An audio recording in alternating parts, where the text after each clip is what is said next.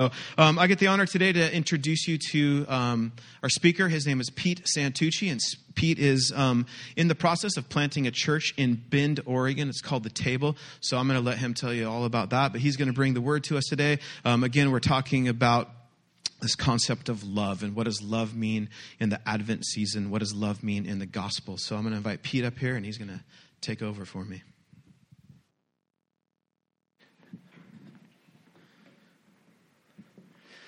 Well, good morning. Oh, come on. You could do better than that. You have to be awake for this. Good morning. Good morning. I got up at 5:45 to come over to be with you because of love. Because of a good friendship I've had with Nathan for, I think it's 6-7 years, something like that. I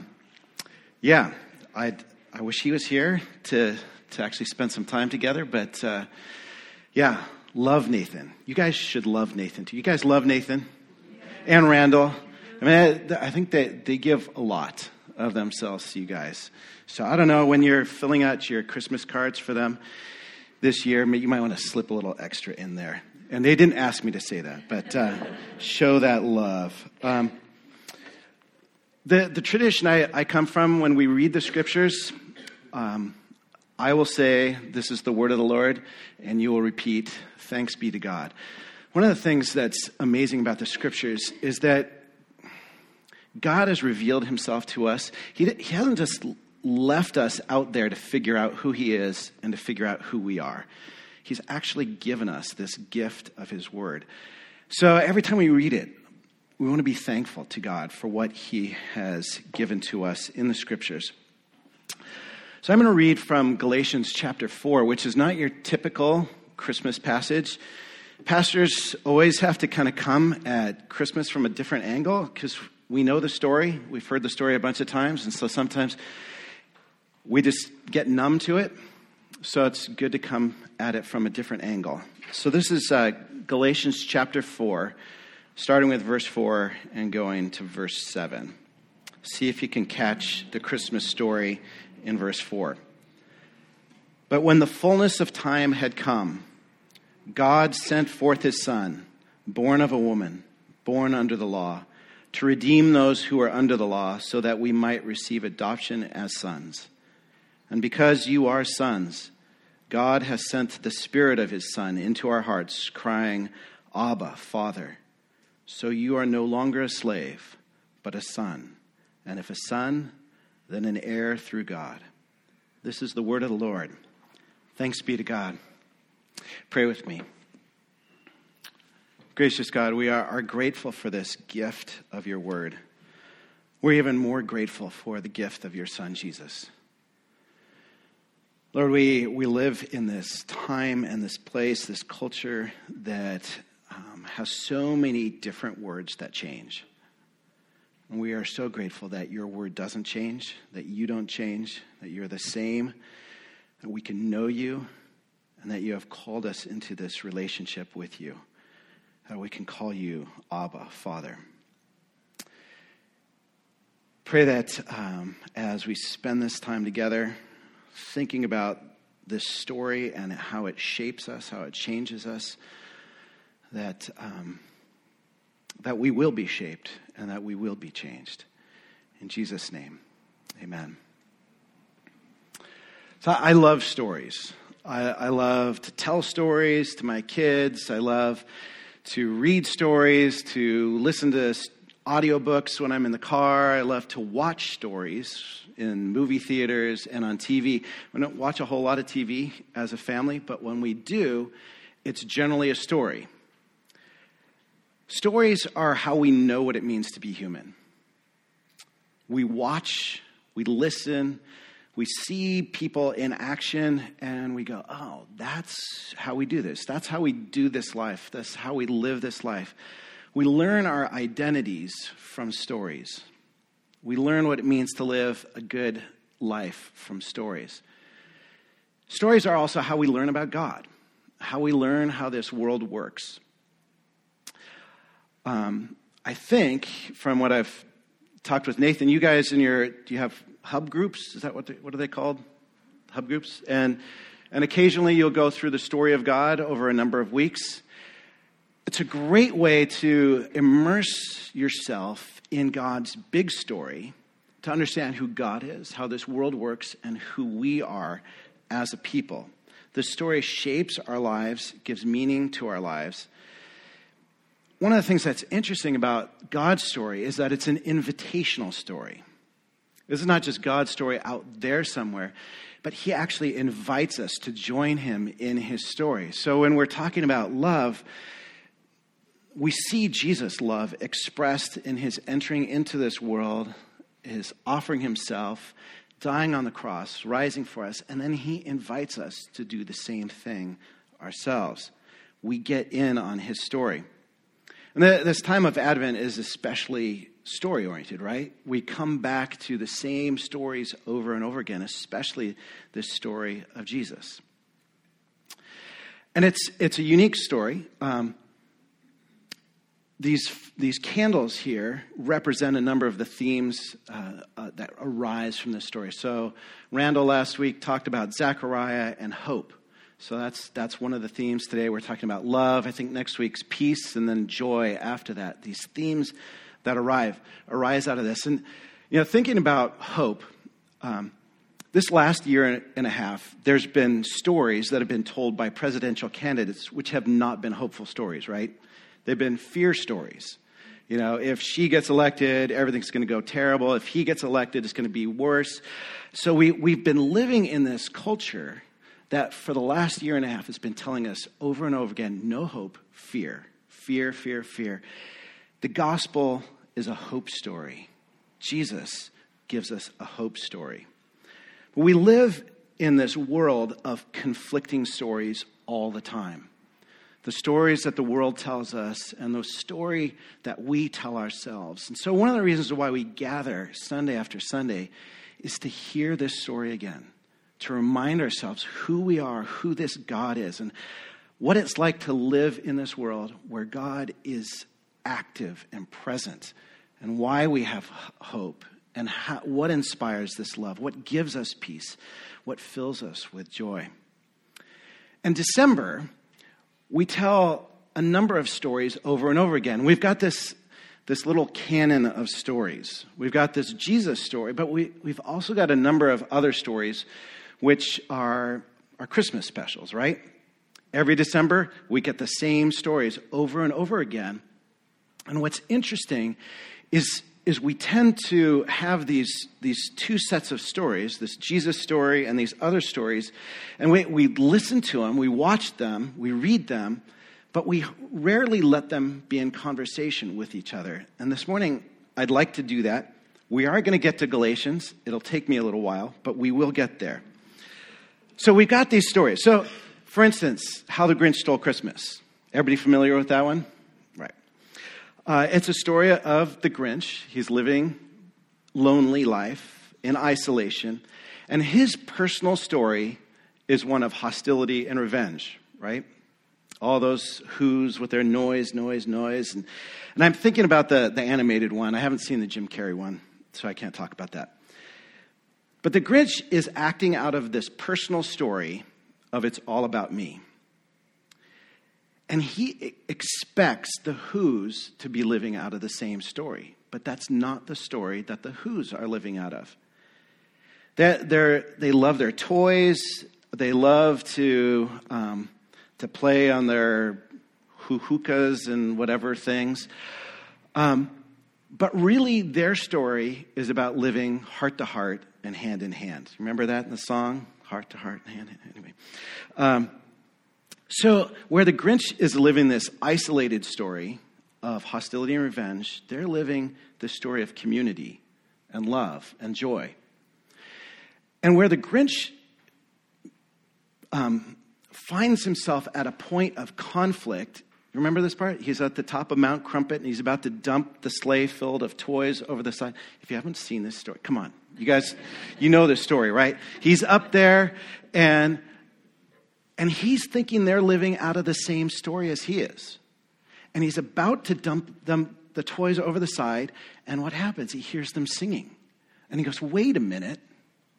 They're living out of a different story. And so he's at a moment of crisis. Does he keep living out of his story of revenge? Or there's this other story. And so he makes a change. And he moves out of his story and adopts their story. I mean, it's an incredible image of what you guys are doing here in Albany. You guys are living out of a Jesus story. And yet, as a community living out of this story, you are showing this Albany community there's a different story out there than the ones that you guys are living. I mean, that Advent conspiracy, that is a radically different story than a culture around us is living. So it's an evangelistic moment. And the Who's haven't even said a word. They've just lived out of their story differently. And so the Grinch comes down and he starts being generous like they are. And then what's really incredible is how the story ends. Because not only do they invite him to join at their meal, he is the host. They actually put him at the head of the table. He's the one who carves the roast beast and passes it around. And I love it because everybody serves everybody else. The plate goes all the way around the entire table. They're all at a single table together. It's a beautiful image. I think Dr. Seuss stole that from the scriptures because that story so resonates with what we read in the scriptures and in this Jesus story. So I love seeing this conversation that we can have. I mean, the scriptures end at a table, right? In was it Revelation 19? There's the marriage supper of the Lamb, where God himself is the host. And we live heart to heart, hand in hand. Then, of course, there's that most excellent of Christmas stories, Elf. I love it. It's about an innocent one who comes from somewhere else, comes down, and enters into this cold, lonely world and transforms the people there. Each one. He confronts deception and hypocrisy, that you sit on a throne of lies line. I love that. He confronts arrogance. He's an angry elf. He repairs relationships. He inspires belief. And people are changed. They're transformed by encountering him. And those who don't sing again because of him. And of course, it's super funny. So there's a reason why we love these stories. I mean, they're echoes of the real story, the big story, God's story. Then, of course, there's Rudolph the Red-Nosed Reindeer. And I'm thinking not so much of the 1964 stop motion anyway, with the land of misfit toys and all that. I'm thinking of the song that Gene Autry made famous back in 1949. And in fact, you guys all know the song, right? So I invite you to stand. Come on, I'm a guest. You have to be nice to me. And you may never sing this song in worship again, but we are going to sing Rudolph the Red-Nosed Reindeer this morning. Rudolph the red-nosed reindeer had a very shiny nose. And if you ever saw it, you would even say it glows. All of the other reindeer used to laugh and call him names like Pinocchio. They wouldn't let poor Rudolph join in any reindeer games like Monopoly. And one foggy Christmas Eve, Santa came to say, ho, ho, ho. Rudolph, with your nose so bright, won't you guide my sleigh tonight?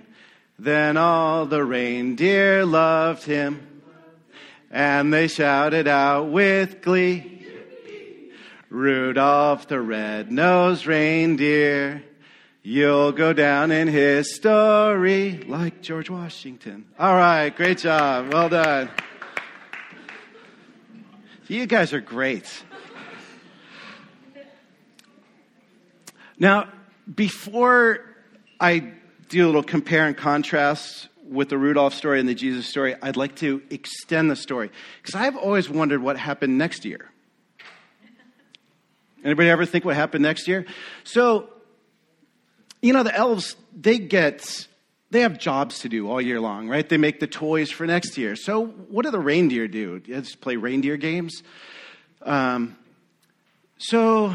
the next year comes around. Rudolph has been excited, 364 days waiting for this next Christmas Eve to show up. And there's Santa in his workshop. He comes up behind him and he's like, "Hey ho, Santa." Santa goes, bang, bumps his head against the sleigh.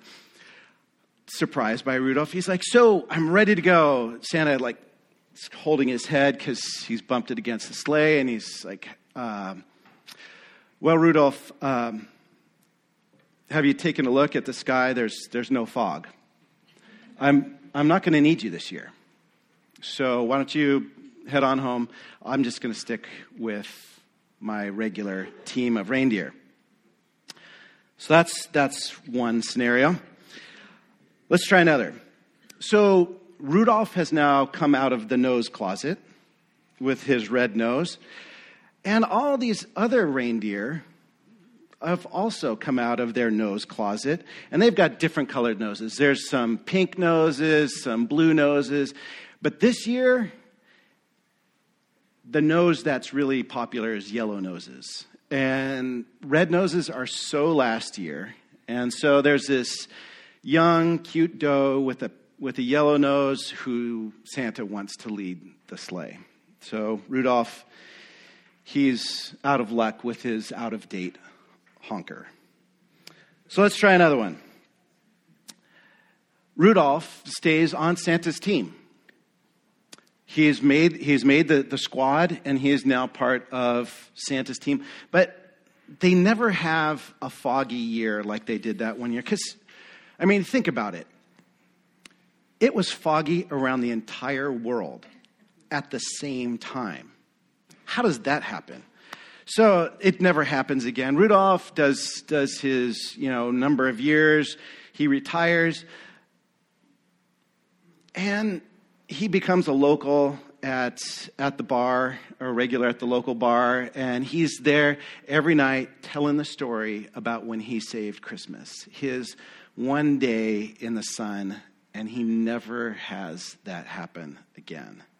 People humor him, but he's mostly just a drunken disgrace. He goes down in history, but mostly he's history himself. Then here's a quick one. Rudolph goes through puberty. His nose stops glowing. End of story. One more. Santa assembles all of the reindeer, lines them up, and then he lets them have it. He says, "I've had it up to here with your reindeer games.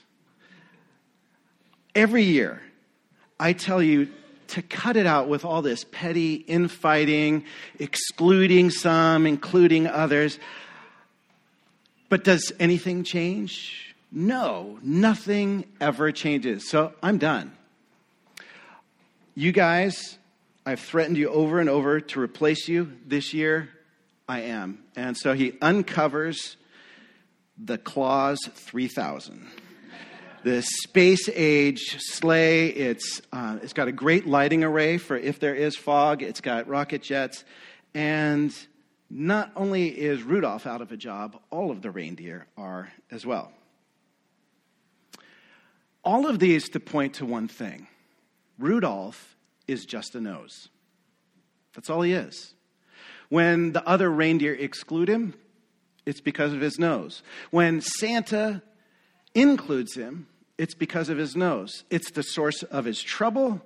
It's the source of his success. All Rudolph is a nose.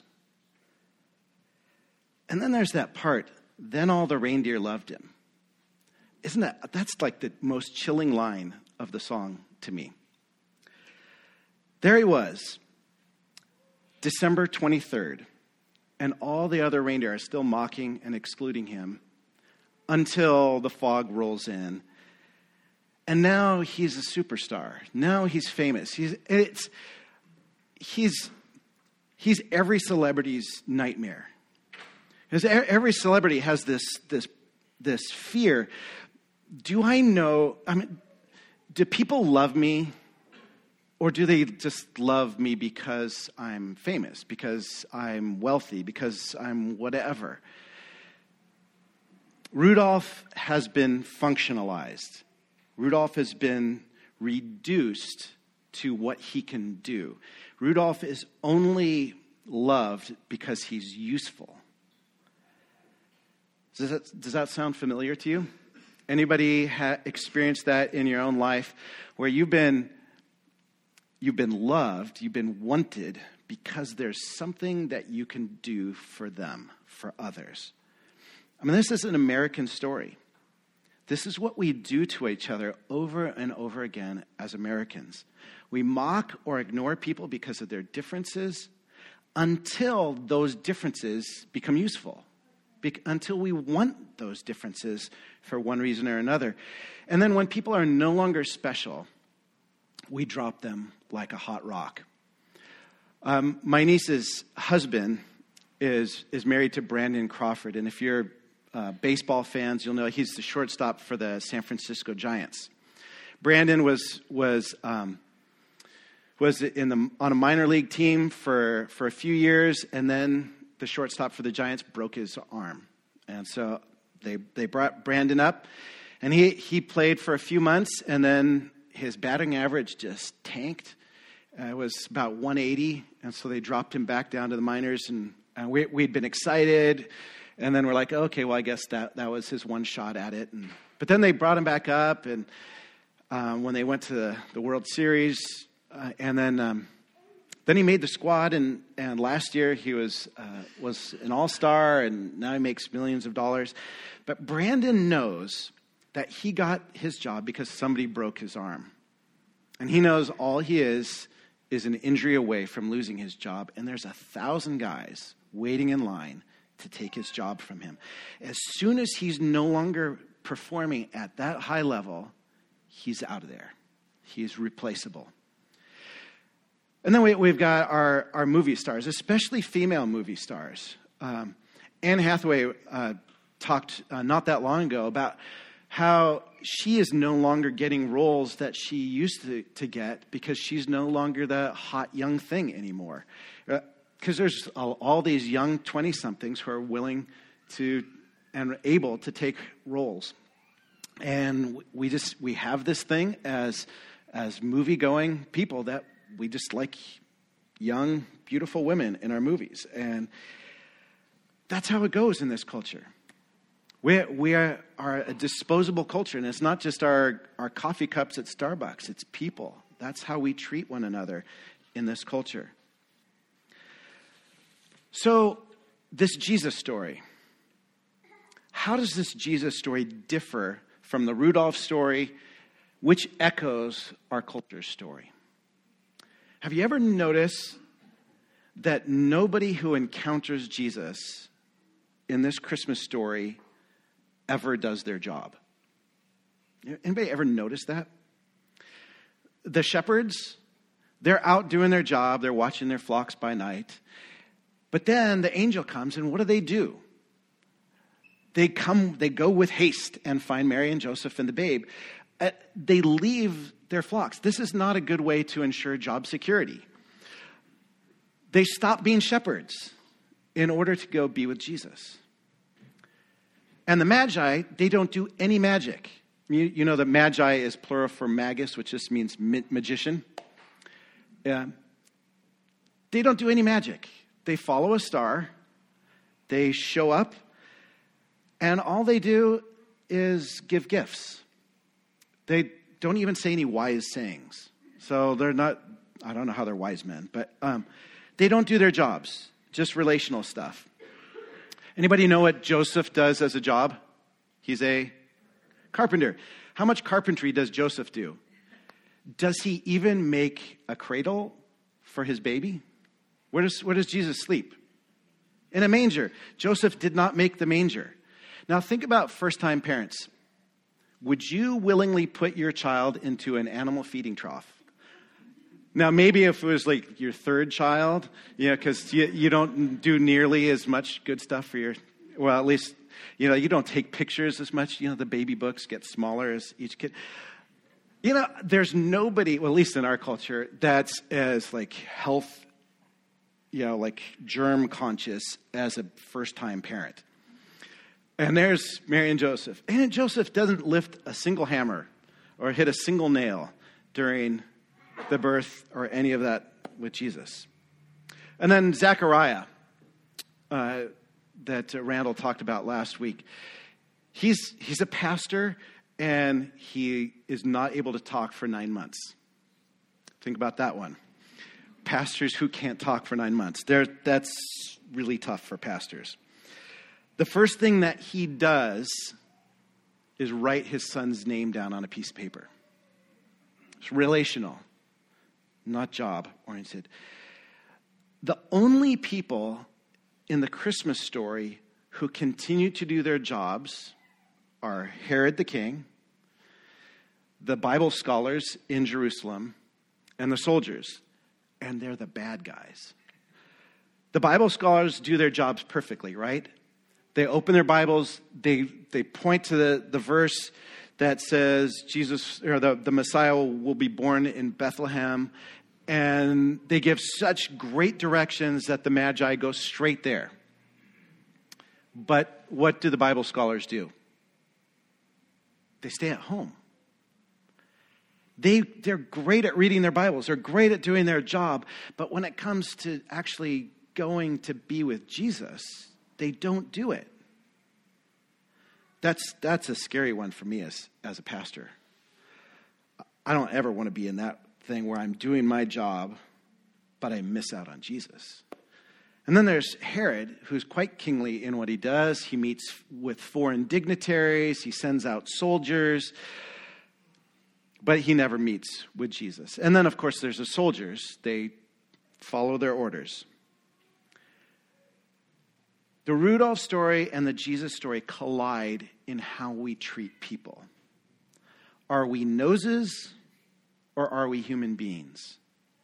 Are we functions or are we persons in relationship? Are we defined by the jobs we do or are we defined by the love we share?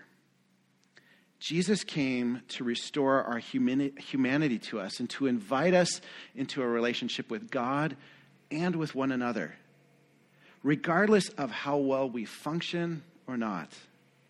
So that leads us finally to our passage. It's a good job waiting for this. But when the set time had fully come, God sent his son, born of a woman, born under the law, to redeem those under the law, that we might receive adoption to sonship. I loved the story earlier about adoption. Because you are his sons, God sent the Spirit of his Son into our hearts, the Spirit who calls out, Abba, Father. That word Abba is one of just a handful of Aramaic words that was so important to the early church that they didn't translate it. They stuck with the word that Jesus used himself. It doesn't quite mean daddy. It's more dad. It's not a word that only kids would use. It's a word that adults would use. But it's this intimate relationship. It highlights this relationship that we have with God that Jesus has opened up for us of he's our dad. So you are no longer a slave function, but God's child relationship. And since you are his child, God has also made you an heir. You get in on everything of God's. In this passage, Paul refers to the Christmas story. But when the time fully set, or the set time had fully come, God sent his son, born of a woman. And all the best stories have a but in them. Things are not going very well, but something that surprises us as the listener happens, and it changes everything, turns everything upside down, and things turn out well when we hadn't expected them to. And that unexpected thing is God's Son entering into the world. The whole purpose of that birth, Paul tells us, is that we might receive adoption to sonship. God wants us to be his kids. God wants us to be in his family. Love is at the center of God's story. It's at the center of Christmas. I don't know if many of you are fans of Bon Iver, the musician. He just released an album a bit ago. And in one of the songs, he has a unique word that he drops in there. The word is unorphaned. To be orphaned is to experience a terrible tragedy that the scriptures tell us over and over again touches God's heart in a unique way. So it's not surprising that the gospel unorphans us as God adopts us into his own family. Because you are his sons, God sent the Spirit of his Son into our hearts, the Spirit who calls out, Abba, Father, so you are no longer a slave, but God's child. And since you are a child, God has made you also an heir. We are not a slave. We are not reduced down to the functions that we could do. We are not reduced down to when we can be useful. I mean, it's good to do good work in this world, but that's not what we are reduced down to. We are not just our noses. We are sons, we are daughters, we are God's children. And we get to call him our Abba. We don't earn any of this. It's all gift. It's all invitation. 100% gift. Pray with me. Lord, thank you so much for this story. For this story that challenges us to think about ourselves and the others around us differently. Lord, forgive us for when we reduce those around us to functions, to usefulness. Help us to be people that always return others to this relationship of love.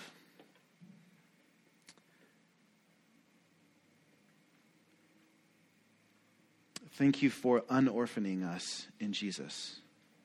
We pray this in his name. Amen.